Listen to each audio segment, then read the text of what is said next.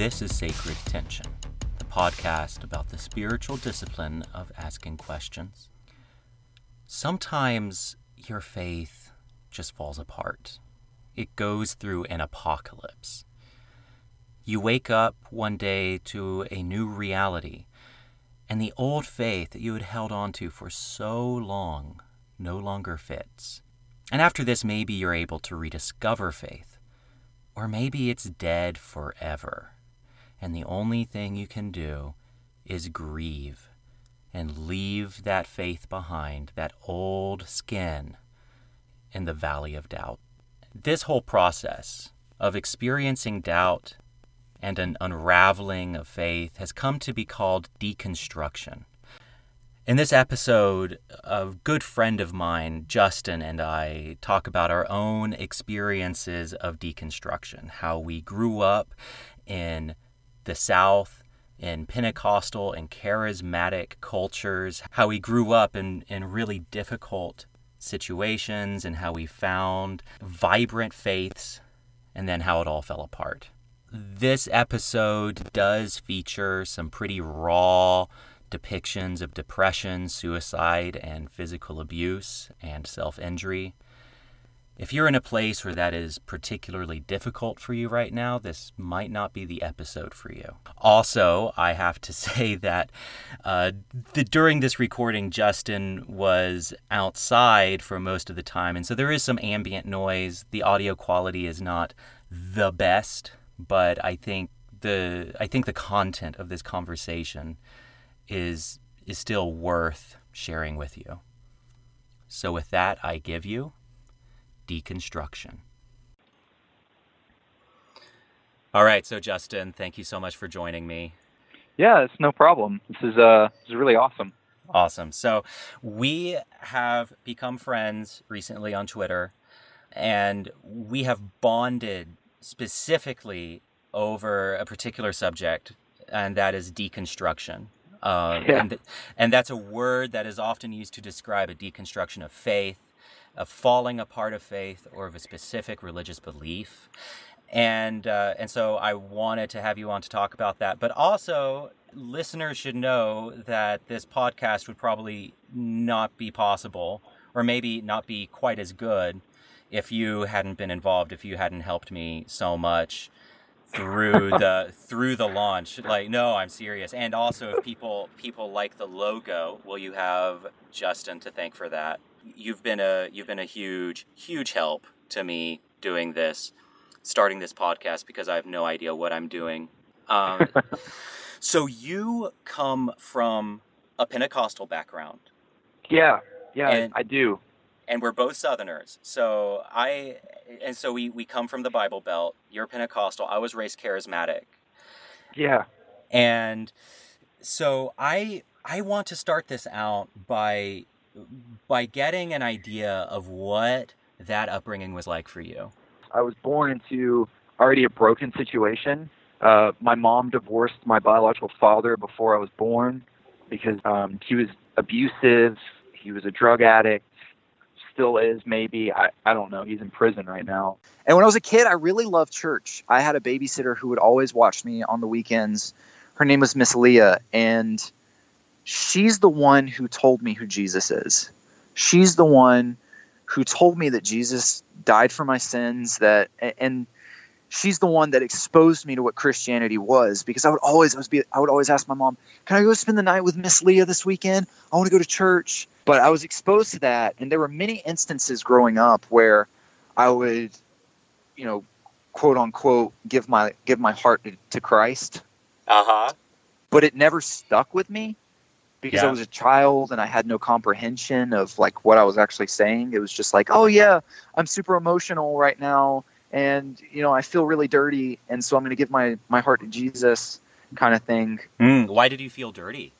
I think it's just the way that the church kind of makes you feel. It's super easy for the church to be manipulative and get a child emotional. Yes. And give themselves to something that they don't know what they're getting into. And so for me, it was like I just had all of these moments. And so I don't count those moments as my salvation moment. Like the moment where I started working out my salvation. So I had all of these experiences, and I was exposed to church between my papa, my grandfather, I call him Papa, between my papa being an evangelist and traveling around and preaching at different churches. I would always visit him when he did. I grew up in that situation. My mom remarried when I was five or six, around the same time my papa married his wife now. And it was just a really hard situation. My stepfather, I call him Dad because he's the one who raised me. He's like my best friend now. And I love him to pieces. He's actually going to be the best man at my wedding. Like, that's how close we've gotten over the years. But it was just a situation where he had to deal with a lot of pain because he grew up without a father and he didn't know how to love me. He had a daughter, my sister Sarah, and growing up felt like she was the one that got all the attention. And, I wanted a father in my life. And so it caused me to like kind of harden my heart, if I could use that term. And so I just became really bitter. I became really frustrated and upset. And I started hating myself and hating life because I was like, my biological father's not in my life.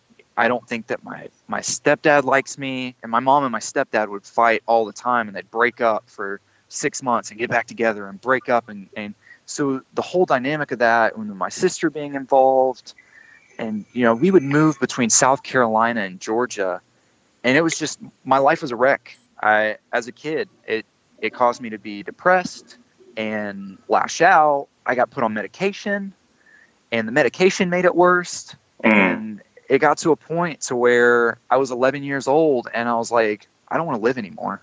I mean, as an 11-year-old in the 5th grade, I was a cutter. Mm-hmm. I was put into a mental institution because of my suicidal thoughts. I had the police called on me. I ran away at one point. At one point, I threatened to cut off my arm with a shears that you trim trees with. Right. I mean, it was bad. There was at one point where I was hallucinating. I saw millions of spiders come down at me from a tree and try to attack me. And even at one point, I tried hanging myself. I don't know if my parents know that or not. I don't think I ever told them. So if they're listening, hopefully they don't get too disturbed. It's a pretty stressful childhood. I relate to that. I'm just hearing your story, and I find myself empathizing because when I was 14 through, I would say, about 17, horrible years of my life where I was consistently suicidal. Like you, I was a cutter. I was a cutter until my mid-20s. So until several years ago, very, very severe cutter. If you look at my arms, a lot of the scars have healed, but they're just a lattice work of scars. And lots of abuse of pills, occasional alcohol, and I just wanted to die. My life was miserable. And so listening to you, I can relate to that quite a bit. Yeah, it's hard. It is. It really is hard. In that realm of being depressed, my grandfather and his wife only seemed to get into my life when they wanted to tell me that I was doing wrong. That's what it felt like to me. It was like they're just coming to fix me. When I was a cutter, they came and they read, I think it was Luke 6, where Legion is cutting his wrist in his cave, and Jesus exorcises the demons out of him and throws the demons into the pigs, and they commit suicide in the water. Things like that. They would read to me and they would talk to me about. And then I got caught sexting my girlfriend at 12 or 13, and they came and had a conversation with me, and they were like, well, there's a plus. We know that he likes girls. And, At least we don't have to worry about that gay thing. Yeah. And it led up to so much bitterness towards them. I was like, they never just want to have a relationship. They never want to just take me out and have ice cream or go get a hot dog. They never want to do these things. It's always in the goal of fixing me. And then there was a point where man, it's really hard for me to kind of like tell this part of my story because it's so deep and personal, and I kind of haven't reconciled it with the person involved. I don't know if I'm going to cry or not. Just want to give a warning of that. But there was a point when I was 13, and it was at a point where I was really, really angry, and I hated everybody, just like I said earlier. But this was at the peak of all of it. My mom or my stepdad, I don't remember who, asked me to go get the groceries out of the car, and the door was locked, and I just, all that anger and hatred and everything that was built up inside me, I erupted like a volcano. I was mad. And so me and my little weak, puny 13-year-old body, I got mad, and I hit the door of our car. I saw our window fall out of our garage. And so I got curious, and I wanted to go inspect it. And so I went up, and I tried to walk into the door, and my stepdad went off on me. He grabbed me by my shirt, and he threw me on the ground, and I got up, and he did it again. And then he tried spanking me during this process. And so I don't know what to do. So I try to fight back because I'm being thrown on the ground. I tried to run away, and he pinned me down on the couch, and my mom's like standing there like screaming, "What are you doing? Stop it. Don't," like responding, and like she recognizes this is not okay. He got up, grabbed his things, and walked out the door. And my mom and him separated. I went to the emergency room because I had bruising all over me. You could see like finger marks around my wrists and on my collarbones. At that point, emotionally, I was numb. There was nothing. I felt nothing. And my mom didn't know what to do with me because I was an emotionless human. I was just, I'd hit depression so hard after that. And so she sent me out of every place possible to go live with my grandparents, the ones who wanted to fix me. Which it's talking about it now is like it's kind of like an emotional roller coaster. I wanted to cry, and then now I'm laughing because it's like I see the irony in it. It's just hilarious. But they're traveling evangelists. That's what they do for a living. They preach, and every day is church. And so I was in church every day, and being in that environment, at first I hated it. I didn't want anything to do with it. It was disgusting and revolting to me. Like I was like, I don't want to be here. I'm pissed off at the world, and I don't need anybody. I have myself. Why were you disgusted by it? I think I was disgusted by it because of how it was portrayed to me at the moment. Because I didn't want to be around an environment of people that only wanted to fix me. Because looking at it now, it's dehumanizing, and I didn't like that. It made me feel disgusting. And because of that, there's a car pulling up. I don't know what they're doing. I don't know if they're checking me out or whatever. So, oh no, they're turning around. Okay. I'm a weirdo on the phone in the middle of a church parking lot. But I felt disgusted because it kind of like took my humanity away. It made me this object that needed to be fixed. And eventually that changed. I was in church so much, and I started playing the drums everywhere that I went. I got involved.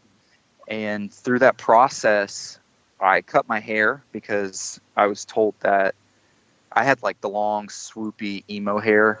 And I was told that, men didn't have long hair because it's a sin. And so I cut my hair to be able to play drums in the church. That's what I wanted to do. This is where the beginning of my salvation started. I went to this church in the middle of nowhere, and this dude preached on the tabernacle. And I didn't know what the freak a tabernacle was. I'm a 13-year-old emo kid. I was sitting there in the service, and he's talking about like slitting the lamb's throat and like cutting this plush lamb's throat and talking about like the different pieces of the tabernacle. Wait, hold up. Okay, so he cut a plush lamb's throat in the service? Yeah. Oh my. Okay, that's exciting. Okay, go on. Oh yeah. But I'm in the service. I don't know what's going on. I don't know like what they're talking about. Not really paying attention. And there was a moment where I guess it was like my first spiritual encounter where I just realized that my life was pretty messed up. The pastor that was preaching, he did an altar call, and so I grabbed my papa by the hand. I took him down to the altar. And for those of you who are listening that don't know what an altar is, it's literally just the front of the church where people talk. Yes. And so I went up there to the altar, and I'm weeping. And I'm like, Papa, I need Jesus. And so we prayed together. It was my first time really praying. And that's when things changed for me. Prior to that experience, I was baptized at 8 years old. So I had always counted that as like a significant spiritual marker for me, but it was never a cognitive thing for me. It was never this switch where it's like, okay, I need this. And so that happens. And if you're scientific and you want to call this just, some kind of rush of dopamine or serotonin, or if you want to say that I was processing through my emotions from my childhood, to me, it was an encounter with Jesus. And I still had the same desires. I still wanted to go have sex. I still wanted to smoke weed. I still wanted to drink alcohol. I wanted to do all of these things. And none of that changed until I went to church camp. And I was the little hellion. I was the rebel at church camp. I was like, there are a lot of fine ladies at this church camp. I don't care if they're wearing skirts or dresses down to the floor. I like them. And you see, I was the hellion who was like, there are a lot of cute guys here. The whole time I was there, the services really, really sunk in with me. I didn't know what they were talking about, but there was like this emotional connection that I had with the services, but it was in a way where I wasn't looking forward to the preaching. I was looking forward to the altar. I was looking forward to praying and having that moment with God like I'd had prior. And so day and night, I was like we had like 3 services a day at this church camp. So like I would pray in the morning time, God, I love you. I know I'm a messed up person, and I know that there's more of you, and I just want more of who you are. And that was what I was praying every day for like 3 or 4 days. And then on the last day, it was a Thursday, the youth pastor came up to me while I was praying. I was praying the same thing I had prayed. And he was like, hey, have you ever been baptized before? I was like, yeah, man, I've been baptized before. I was baptized when I was 8 years old. And he was like, hey, have you ever received the Holy Ghost? And I was like, no, I don't know what that is. He was like, all right, start praying. So I started praying. And then he's praying for me. Then his wife comes and prays for me. Then, like, there's just the whole congregation I was a part of comes over and starts praying for me. And all of a sudden, I start speaking in tongues. And I'm like, I didn't know what was going on. But in that moment, I could not hate like I did before. I couldn't. I tried to. I tried to hate my stepfather. I couldn't hate him. I tried to hate my mother. I couldn't hate him. I tried to hate my biological father, and I could not hate him. And I couldn't stop speaking in tongues. And it was almost like I was submerged in water, but from the inside. It was like I felt whole. It was like I felt joy in a way where I'd never felt before, ever. in my entire life. I had never felt that way before, and it was euphoric. It was like I almost ran. Like I was so happy. I almost started running. And this was like, I wasn't even exposed to that culture. I wasn't exposed to the running at that point. to the running in Pentecostal circles, yes. Yeah, and I wasn't exposed to really speaking in tongues. I didn't pay attention to it. I didn't know what was going on, really. I went up to my papa after service, and I was like, Papa, I got the Holy Ghost. And he was like, oh, that's so awesome. And then I told my step grandmother, I was like, hey, I got the Holy Ghost. And she was like, I know, I was right there praying for you. She said, I told God that, man, he better get the Holy Ghost or I don't know what I'm going to do with him. So that's where my journey started. It shifted to this place to where, for those of you who don't know the Pentecostal tradition, it's just like everything else. There's more liberal and there's more conservative. And I was in the most conservative that there was. Like, we were one step away from being snake handlers. Like, it was, I've actually been in a snake handling church before. Freakiest thing ever. But the women had skirts to the floor, no tight clothing. They had to swim in jean skirts and like 3 or 4 layers of baggy clothing so you couldn't see their bras. And they didn't cut their hair. And guys had to cut their hair. They had to have short hair because Paul said it's a shame for a man to have long hair. And nobody wore jewelry because Paul said not to wear jewelry. And so I'm in this environment. It's like, it's that way. And at first it was awesome, but eventually I started feeling pretty shameful. Not in the way that I was before, where I felt dirty because I felt sinful, I guess, kind of. But I felt sinful in a different way because I would go to these different churches and everybody would be speaking in tongues. And I thought about the time when I spoke in tongues and I couldn't speak in tongues again. It couldn't happen. And everybody was like praying in tongues. And I was like, is there something wrong with me? Am I not doing it right? Am I sinful? And this carried on for a really long time. And I mean, let me just interject here. That is important in the Pentecostal setting because the Pentecostal tradition believes in what's called the second blessing, where the first blessing, now correct me if I'm wrong about this, but the first blessing is salvation, is when you receive the Holy Spirit within your heart, and that is salvation.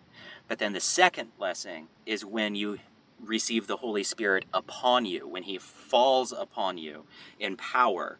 And that is the second blessing. And the sign in Pentecostal traditions for the second blessing is speaking in tongues. And so if you don't speak in tongues, you haven't powered up. Yeah. Yeah, you're not fixing to fight the final boss in the game of life. Like that, it's just not happening. Like you exactly, yeah. You don't have the power. And so for me, I felt super shameful. I was like, am I sinful? Do I not have enough faith?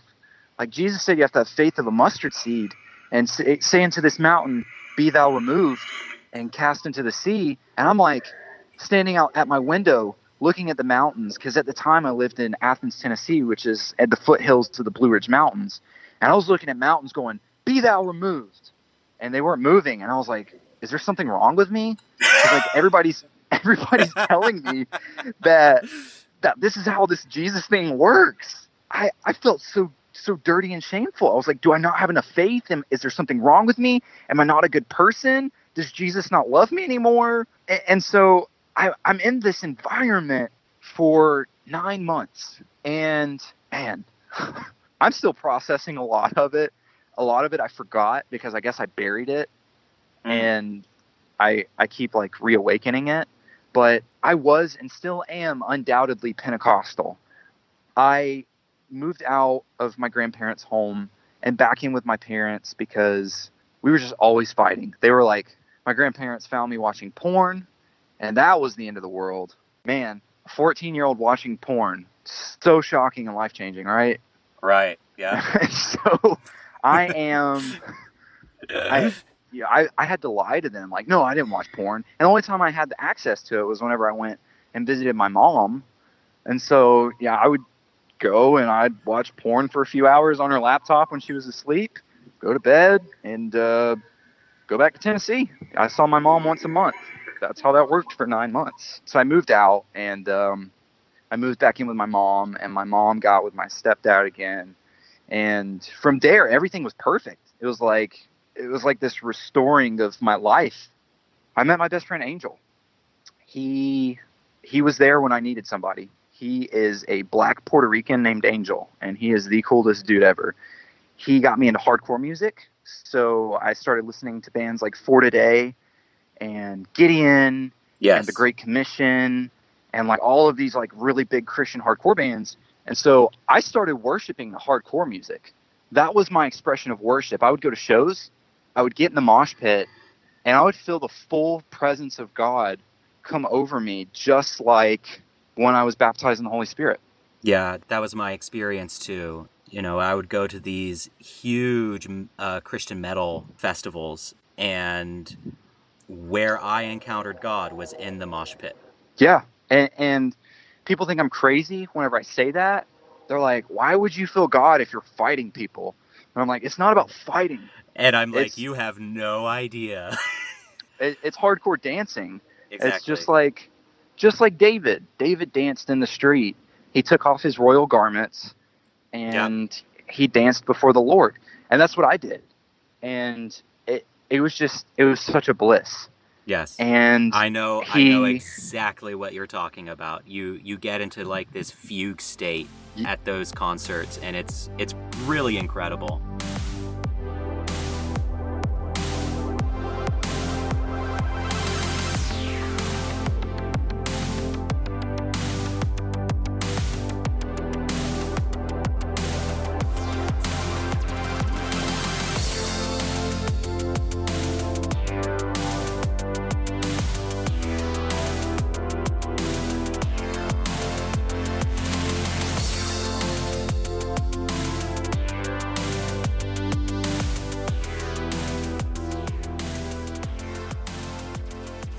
So, if I may, let me share some of my story with. I would love for you to, because I find a lot of parallels in our stories, and I had this extraordinary salvation experience when I was 17 years old, and like you, I was a cutter. And actually, like I said earlier, I was a cutter through my mid-20s. And I mean a hardcore cutter. And so that was my drug. That was my thing I went to. I don't know if it would technically be called an addiction, but it was definitely a compulsion. And it just controlled my life. And that came into my life when I was 14. And then I went to a Christian high school. And it was at that Christian high school where my life really started to fall apart.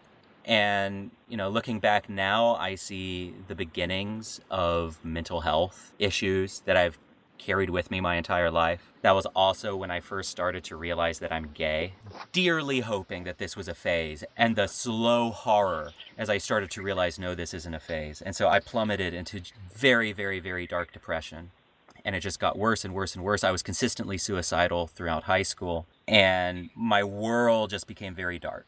This was the beginning of my senior year when I was 17, and I went into the bathroom and I cut myself very deeply, and then I left the bathroom. My mom happened to be in the school at the time. She found me in the hallway with my sleeve covered in blood, and she panicked, of course. She took me home. And that was my last day at that school. And that week ranks as maybe one of the darkest weeks of my life, where I remember that night, the night I cut myself really, really horribly in the bathroom, and my sleeve was covered in blood. That night, when I was trying to go to bed, it was as if this abyss opened before me.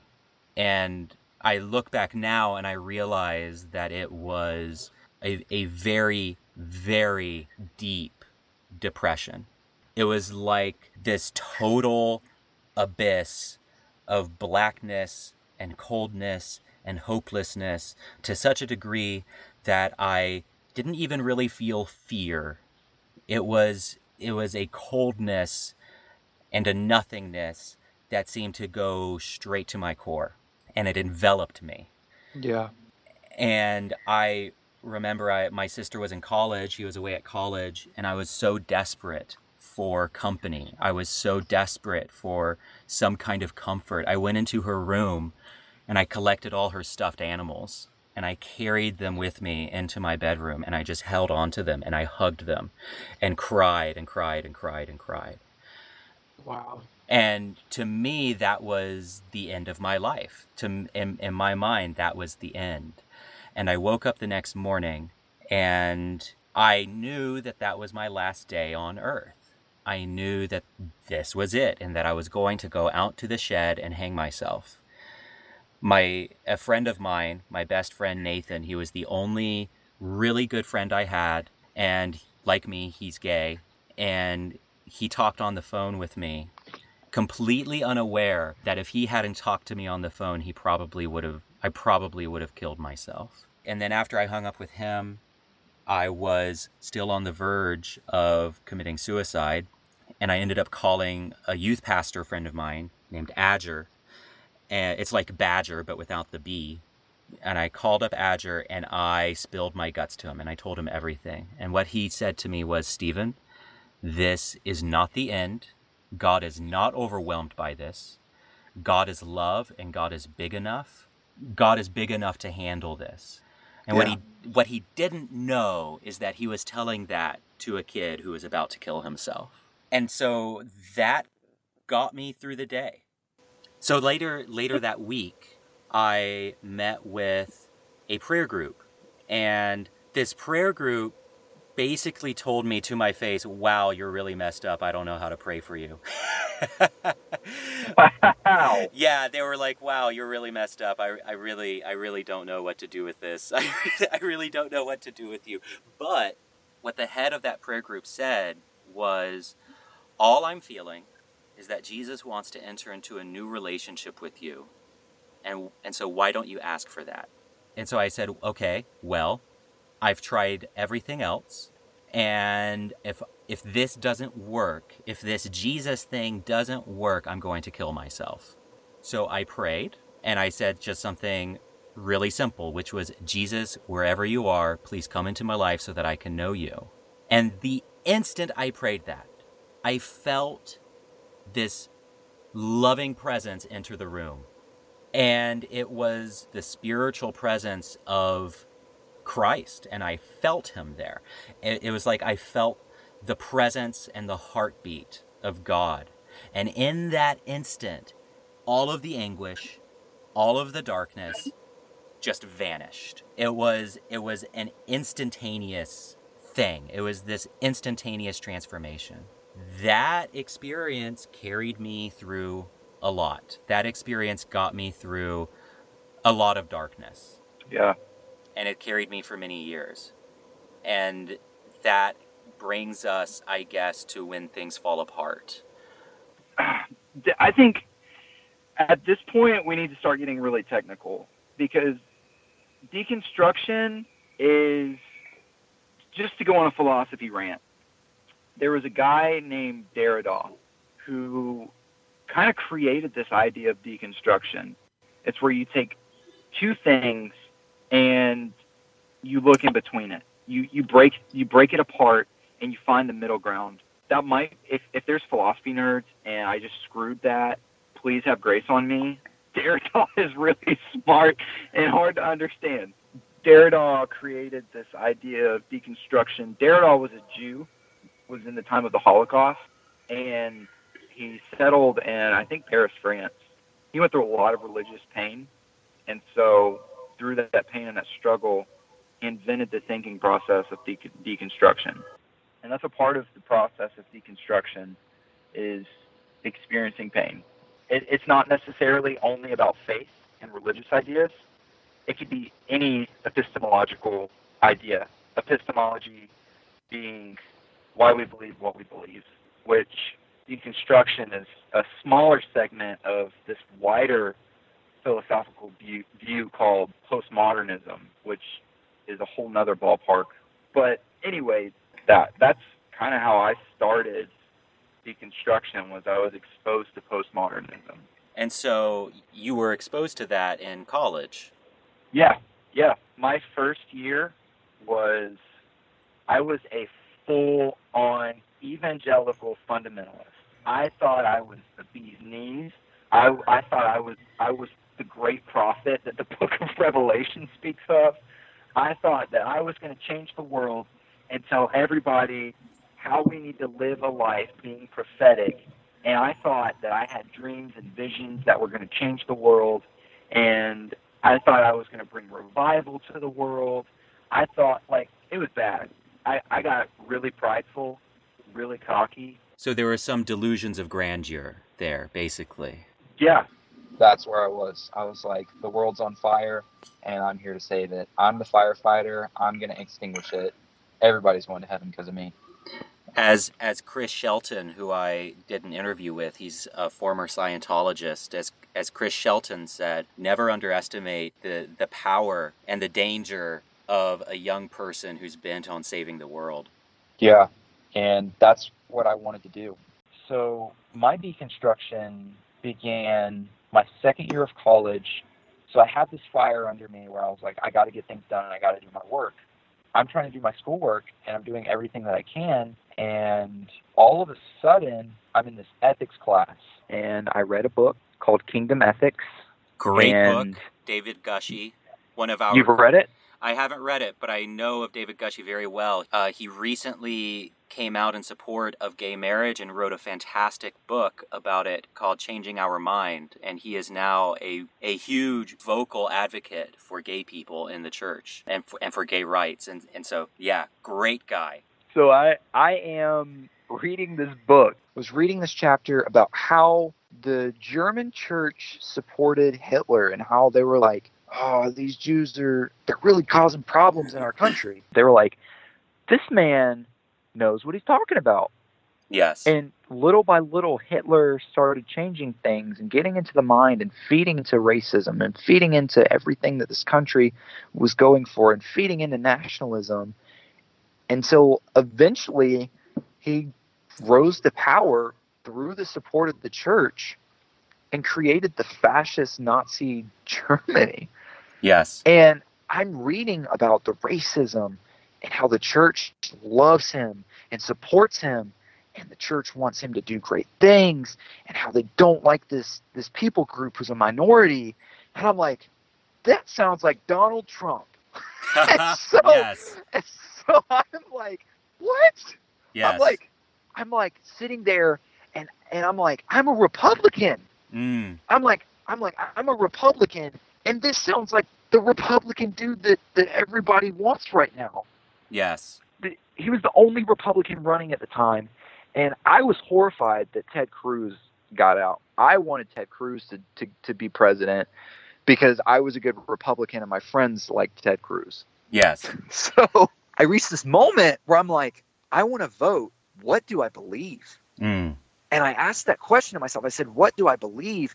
Because this sounds like Trump. Hitler sounds like Trump. This man who's supported by the church, who's said to be a good Christian, who hates this minority group, who's rising to power through the support of all of these people and wants to bring change by force. Yes. I'm like, what do I believe now? Because who do I vote for? Because at the time, it was my first time voting. I was like, I don't know. So I took this political test online, and it said that all of my views supported Bernie Sanders. And I was like, what? I was like, I hate Bernie Sanders because he's a socialist. He's the atheist socialist. I know. And I'm like, I have all of these views because Jesus would think like this. And I'm like, Bernie Sanders thinks like Jesus? I thought Republicans think like Jesus. And so I'm having an identity crisis. I'm like, what do I believe? Yes. And then I'm like, Bernie Sanders is completely on board with making sure our planet doesn't crumble and free healthcare and free college and equality and women's rights. And I'm like, what else do these liberals like? And so I'm like, Black Lives Matter started happening. Mother Emanuel got shot in Charleston. And you know, that I'm here in the Charleston area. That hit hard. And so I start following Black Lives Matter. And then I start adopting feminist ideas. The only thing that I didn't support was the LGBTQ community. And it was like, I was at this place where I thought it was a sin. I thought it was wrong. But I saw an issue with the church and the way that the church handled it. Because I thought it was a sin, I said, well, if that's a sin, what about the other sins that pastors do? What about the gluttonous pastors that are on stage that stuff their faces? And what about the pastors who are like secretly watching porn? Yes. I had these thoughts, and I was like, I think that gay people can be ministers. Yes. When I brought that up to some people, they didn't like that. Yeah. They didn't like that at all. They were like, that's like saying that it's okay to have sex before marriage. And it brought up this whole ordeal where people didn't want to budge on this. And I supported it. And little by little by little, I started realizing that it's okay. It's okay to be LGBTQ plus, whether you're non-binary or everything that falls into this category. Just thinking about the deconstruction that I went through, I know that that's just a small part, but I really want to touch on that because right now that is the biggest thing in my life that I am so for, because it's a people group and a community that is in the margins. Yes. They're still looked down upon, and it's not okay. Yes. Just like racism. It's not okay to look down on Hispanics. It's not okay to look down upon Black people. It's not okay to look down upon Asians. It's not okay. Racism, separation is not okay. It creates this shamefulness and this oppression in our society that we have created for so long, not only in the church, but also like just in our nation. Like our nation was founded upon oppression. Slaves built the White House. But it's still not over. There's still racism. I mean, I live in the South. You live in the South. We know that racism is still alive and running. And in the same way, the LGBTQ community is pushed off to the side and fingers are pointed at them. Yes. And it's not okay. That's not what Acts 2 talks about. The Holy Spirit being poured out upon all flesh because they were all in unity. Unity is saying that we look different and we don't think the same way, but we're in this together. Yes. And it's an issue and a problem. And I had to get on that rant because, man, that is such a big part of this other side of deconstruction. So it sounds a lot like your deconstruction has two phases or two parts. The first was an academic and philosophical part where you started to sit down and really examine your faith and the faith that you held, the faith that you had, your hardcore conservative Pentecostalism started to fall apart. It started to come undone at the seams. And then it sounds like the second part of the deconstruction had to do with, for lack of a better term, politics, that it was a political shift or a realization at the monstrosity of what is going on in the world, connecting that to David Gushie's book, talking about the religious support of Nazism and how, up until less than a century ago, the church, all three branches of Christianity, Protestantism, Catholicism, and Orthodoxy, were all united by one thing, and that was anti-Semitism, and how the church in Germany supported Hitler, and how you are connecting that to the church's support of Trump today. Yeah. Well, it started first politically. Okay.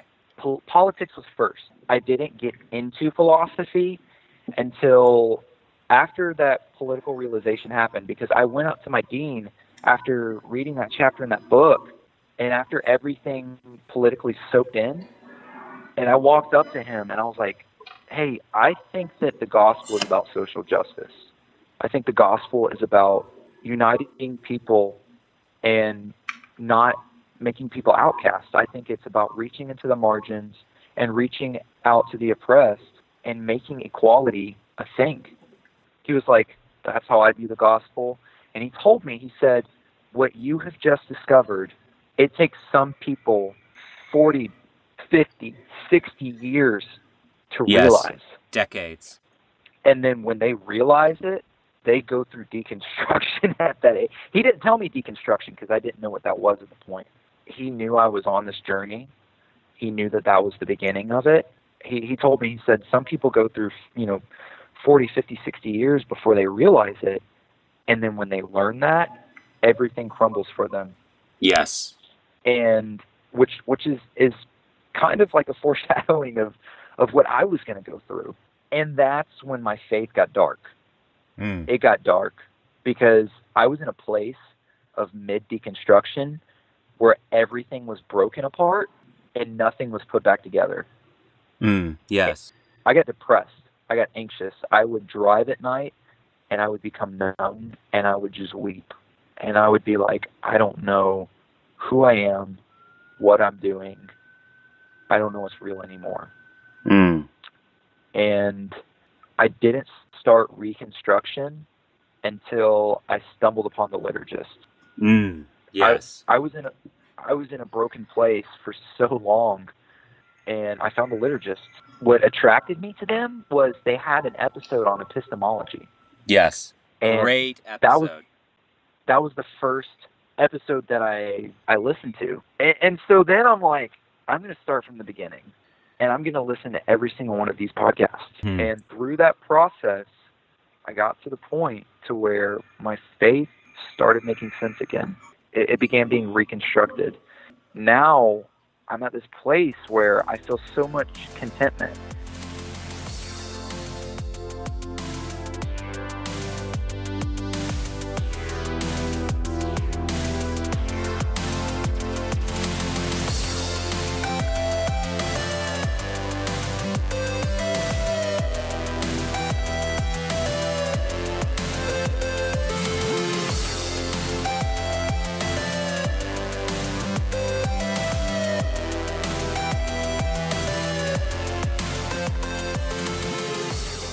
Hearing your story and hearing you talk over the past hour and a half, there are some things that kind of come to the fore. And especially listening to your early story of what life was like for you as a middle schooler and as a teenager, and how it was out of that incredible brokenness. And this is the same for me, that out of that incredible brokenness came this really intense spiritual experience, and we found kind of this hardcore faith. What strikes me about that is that you can't really tell where the brokenness ends and the religion begins, and how seamlessly they bleed into one another, how one creates and builds the other. And that was very much the case for me. And what I see in your story is an ongoing journey of an evolving faith, and that your faith is not this static thing. It isn't this unmoving thing, but that your faith is an evolving thing. Your faith is in this ongoing process of self-reformation, and it is moving towards love. And I think that is a really, really beautiful thing. And just listening to you talk, it makes me think of my own process of deconstruction. And for me, it has been a long, long, long journey. It has been a long, hard process. I think back to when I was a child.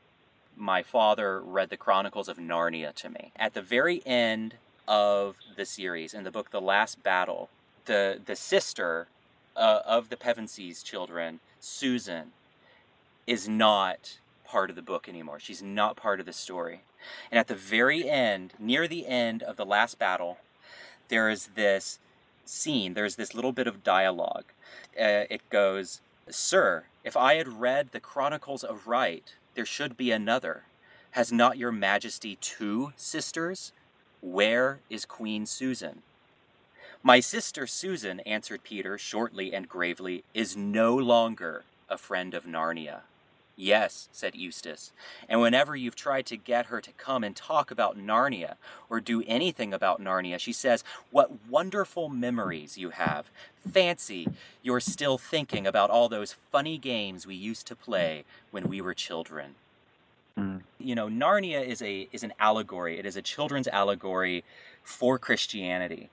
And when I asked my father, when he read that to me, to explain that scene to me, he said, oh, well, Susan, she stopped believing. She saw Narnia and Aslan, who's the Christ figure, and all the adventures that the children had had in Narnia, which were basically allegories for Christian life and Christian living. He said she stopped believing, and she saw them as children's games, and now she isn't in heaven. And that's where this conversation takes place, is in heaven after they've all died, basically.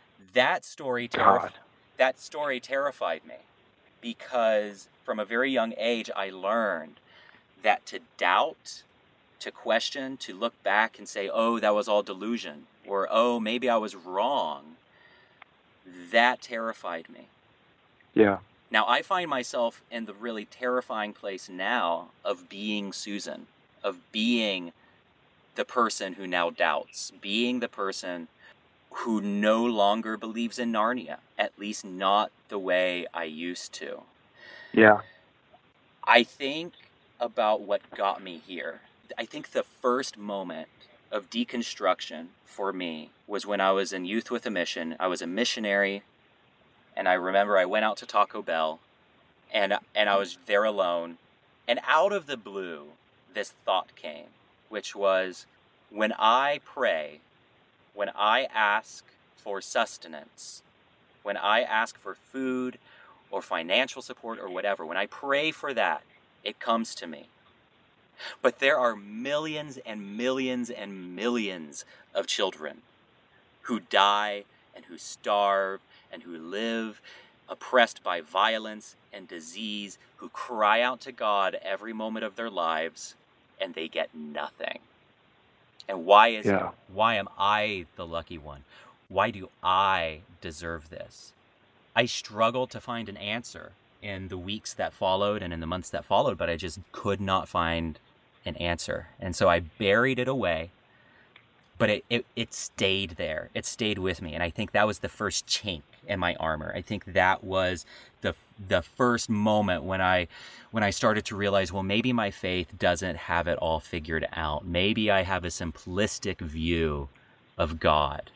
It's almost like you can imagine my faith as this pane of glass, and how, you know, you throw one rock at it and there's a little fracture. There are those lightning streaks in the glass as it starts to break.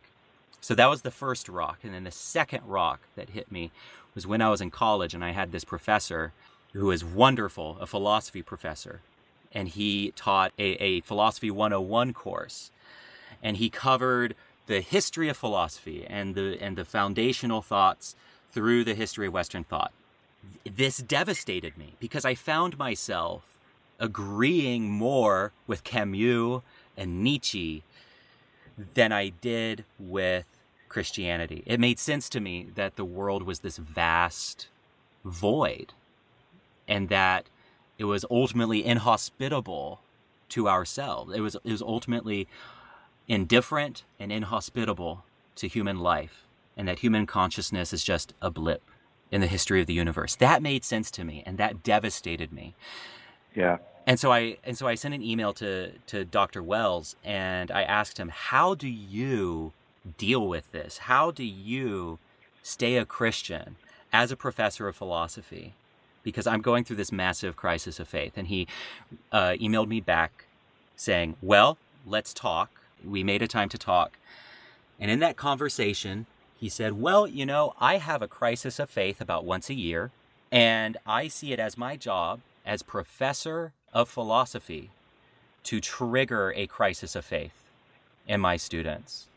And he said, I'm glad that I've accomplished that with you. That's my job as professor of philosophy, is to trigger students into a place of crisis.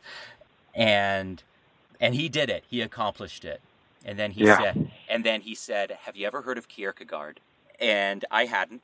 And he pointed me in the direction of Fear and Trembling by Soren Kierkegaard, in which Kierkegaard basically says that faith is irrational and that faith is foundational to the human experience, and that we have to cross this chasm of faith with fear and trembling, and that on one side we look across that chasm and there's no guarantee that God is real. There's no guarantee that he is actually there.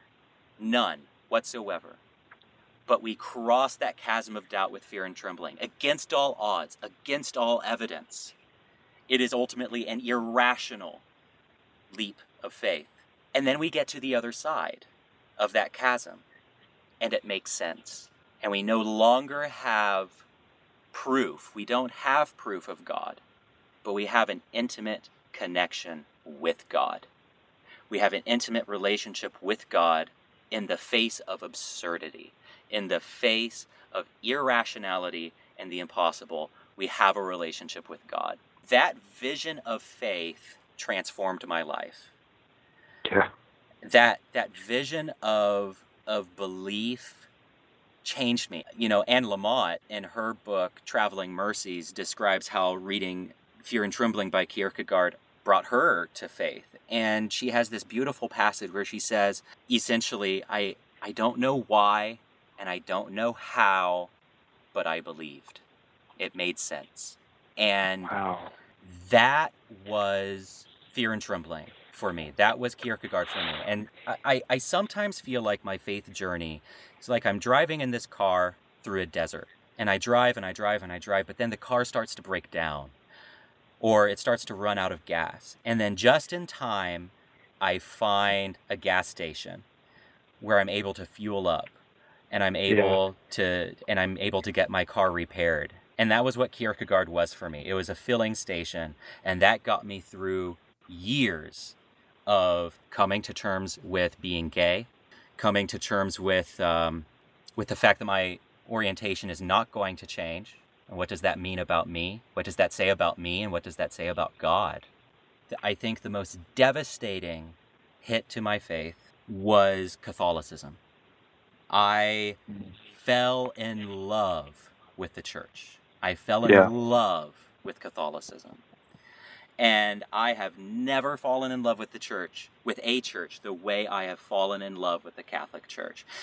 Eve Tushnet, who's a celibate gay Catholic writer, she says that when she became Catholic, she fell in love with the whole of Catholicism, with Oscar Wilde and the architecture and the music and the history and the mysticism and the poetry and the liturgy. She fell in love with all of it.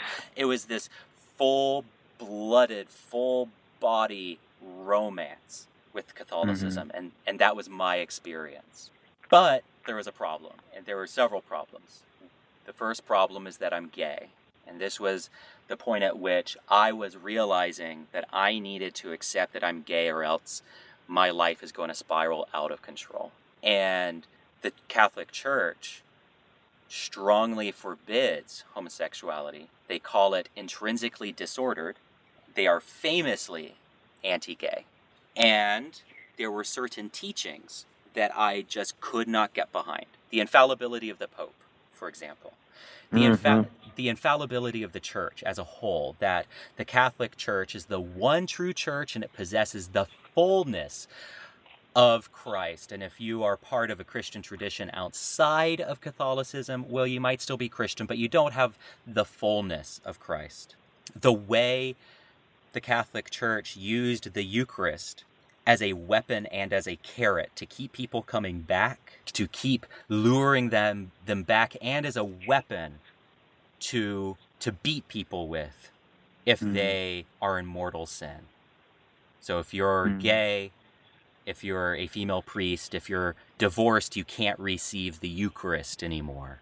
And this caused me so much anguish. This caused me so much agony, because here is this church where I finally felt at home. Here is this church that I finally loved, but I could not accept the teachings, and I could not accept myself as a Catholic. Looking at the absurdity of things like the Immaculate Conception, which is the belief that Mary was born without sin so that she would go on to become the vessel to carry Christ, or the infallibility of the Pope, or all of this stuff, I started to realize how easily abused how easily these teachings could become weapons of abuse, and how alien they were to me. But then that started to reflect back on my own Protestant upbringing and things that I took for granted, like the authority of Scripture, like the reality of the Trinity, that God is three in one, Jesus, Father, and Holy Spirit, Father, Son, and Holy Spirit. All of that stuff started to break down for me, because as I looked at Catholicism and saw the things that I disagreed with, that it was almost like that bounced back on me and made me examine the things that I took for granted. And the whole thing came crumbling down. This has taken many years, but I now find myself in a place where I am inwardly a Christian. I still love Jesus, but when it comes to outer truth claims, I can't go beyond the claims of science. But do I still love Jesus? Do I still love God? Do I believe that he is this profound guiding myth? And I don't say myth as a downgrade. I mean myth in the most all-encompassing and respectful way possible. That's where I find myself. And it's deeply uncomfortable. It is an ongoing process. And so there are some days where I am more atheist than others. There are days when I wake up and I totally agree with Richard Dawkins. and then there are other days when I wake up and it seems so clear to me that Christ is Lord, and that Christ is real, and that he was raised from the dead. What's uncomfortable about this place is that there is no certainty. And I think the greatest sacrifice that I've made through this deconstruction process is the joy of certainty, the confidence that comes with certainty, the assurance that my soul is immortal and will be in heaven with God after I die for all eternity. I don't have that assurance anymore. Yeah. It's a really, really deep grieving process. So basically what I have left right now is this profound guiding myth. I have this inner powerful faith with which and it isn't just a head trip, I tangibly experience the presence of God. I really do. I pray the daily office. I pray the Episcopal daily office every morning, and I feel the presence of God. I'm a yoga teacher. I feel the presence of God as I teach yoga or when I'm in my yoga practice. I feel him speaking to me. I still speak in tongues because I too came from a charismatic setting. And so it isn't just a head trip. It is an experiential faith. And I love it, and I feel like it enriches my life and tangibly improves my life and makes me smarter and kinder and more loving. But at the same time, I have to accept that it might not be true. And that's a hard place to be. I still consider myself a Christian, but I would probably be considered, I would be absolutely considered heretical by most other Christians. So that's where I am. I relate to that a lot too. Not an uncertainty of experiencing God. There are some days where I think to myself, if I'm wrong and everybody else is right and I'm a heretic, I'm going to spend the rest of my life in flames. And it makes me fearful. I am a Christian too, and I'm undoubtedly Christian, and I'm undoubtedly Pentecostal. And I say that I'm Christian by I follow the teachings of Jesus from what I think they are. Yes. But at the same time, it's almost like I'm a Christian nihilist, where it's like, life has no meaning. We're all going to die. One day our species is going to exist no more, and everything that we've ever thought, everything that anybody's ever worked for is going to be pointless. It's going to wither away. Yeah. And that is nerve-wracking. Yes, it is. It is nerve-wracking to think, what is the point of all of this? I mean, one day the sun's going to swell because of the energy that it's emitting, and it's going to consume the Earth. Earth's going to look like Venus one day. What's that going to mean for our species? I would like to think that Jesus is going to come back one day. I would like to imagine Christ incarnate descending from heaven, but there's this nihilist in me that says this is all crap. This is a short little place of existence, and it makes me think for a second, where I realize, because I 100% believe in God. I might sound atheist sometimes, but I have spiritual encounters with God that there's no way that I can't believe in God. Yes, me too. I will always believe in God in some way, in some shape or form. I think there will always be a part of me that believes in God for as long as I'm alive. Yeah. And that the practices are the only thing that keep me. Like the practices that I do, that I experience God. I do meditation. I do centering prayer. I drive and listen to music. Pantheism and panentheism are two different things. It's like pantheism is the universe is God, and then panentheism is like the universe is God plus more. Yes. Which is just a simple way to describe that. And, I fall more along the lines of panentheism than pantheism. And so I just relate to that. And I'm like, there's beauty and life in everything. And it's in that I'm like, God is in the trees. God is in the flower. God is in me. God is in, I am not God, but God is in me. And God is in the star. God is in the action of the person feeding the homeless. God is in this big organism of the universe. The universe is alive, and God is in that, but God is also separate from that. And so it's just all of these different things. And in that, I find assurance. I find that, but then I fall back in it, and I'm like, yeah, but if I'm a heretic, then I'm kind of screwed, because, Satan's going to be poking me in the butt with a pitchfork in the fiery depths of hell for the rest of my life. That is strangely homoerotic, but okay, go on. Well, on that note, so, unfortunately, we need to start wrapping up, but as we've had this conversation, a few things come to me. One is that we are not in the position to offer answers, and that is very much, I think, what this podcast is about. It's called Sacred Tension. I am not an expert in any way. I'm a yoga teacher with a degree in music who manages a grocery store.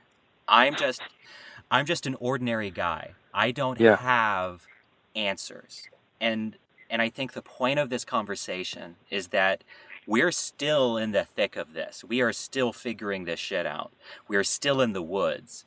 And I don't know if I'll ever be out of the woods. I don't know if I'll ever figure this out. And and that's what this podcast is about. It's not so much about the answers. It's not so much about dispensing wisdom or expertise, but it is about the process and being mindful of where we are right now, wherever that is in this moment. I think a lot of people are in this place. A lot of ordinary people, just like you and me, who are struggling to understand the world. And so people who come from religious backgrounds, but who are trying to reconcile faith and science. And that is a very hard and lonely place to be. And I guess if there's one thing I hope this conversation will succeed, it is not necessarily a sense of direction. I don't know if I can provide that, but maybe some company. Maybe we can, light a fire together, light a campfire out in this wilderness, out in this darkness, and just share some time together. And that's my hope. So Justin, thank you so much for this wonderful conversation. I'm sure we can talk for many, many more hours. It's been 3 hours. We have talked for over 3 hours. That's wild. I don't know how much of this is going to get into the show, but I'm going to try to get as much as I can. And so, Justin, where can people find you online? I'm on Twitter. Justin did it 411. I don't know what I did, but I did something, and I'll give you the 411 on it. You're doing a lot. Yeah, I'm doing a lot. If this conversation is witness to anything, it's that you've done it and you will continue to do it, and so on and so forth. Well, that's our show. If you have enjoyed this and want to check out more of my work, you can find me at sbradfordlong.com, where I have dozens and dozens of articles on everything ranging from mental health to LGBT issues, faith and doubt, and whatever else is on my mind. If you want to respond to our thoughts in this podcast, you can comment on the page for this podcast on my website at sbradfordlong.com. As usual, the music is by the Jelly Rocks, and the logo is by Justin Caleb Bryant. And thank you so much for joining us.